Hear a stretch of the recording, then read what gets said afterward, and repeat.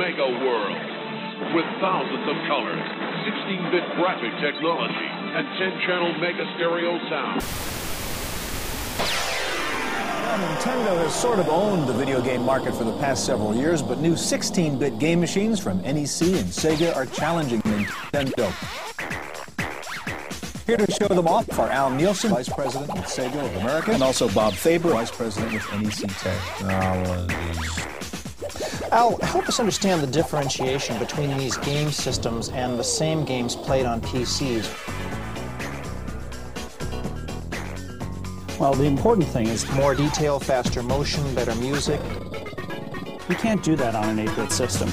But the game systems really are optimized. We built the graphic chips to really work well with games in terms of moving objects quickly around on the screen, really increasing the resolution of what you can do, the mixing of colors, really putting them all together on a more optimized basis. So you're throwing all the processing power into doing one particular task.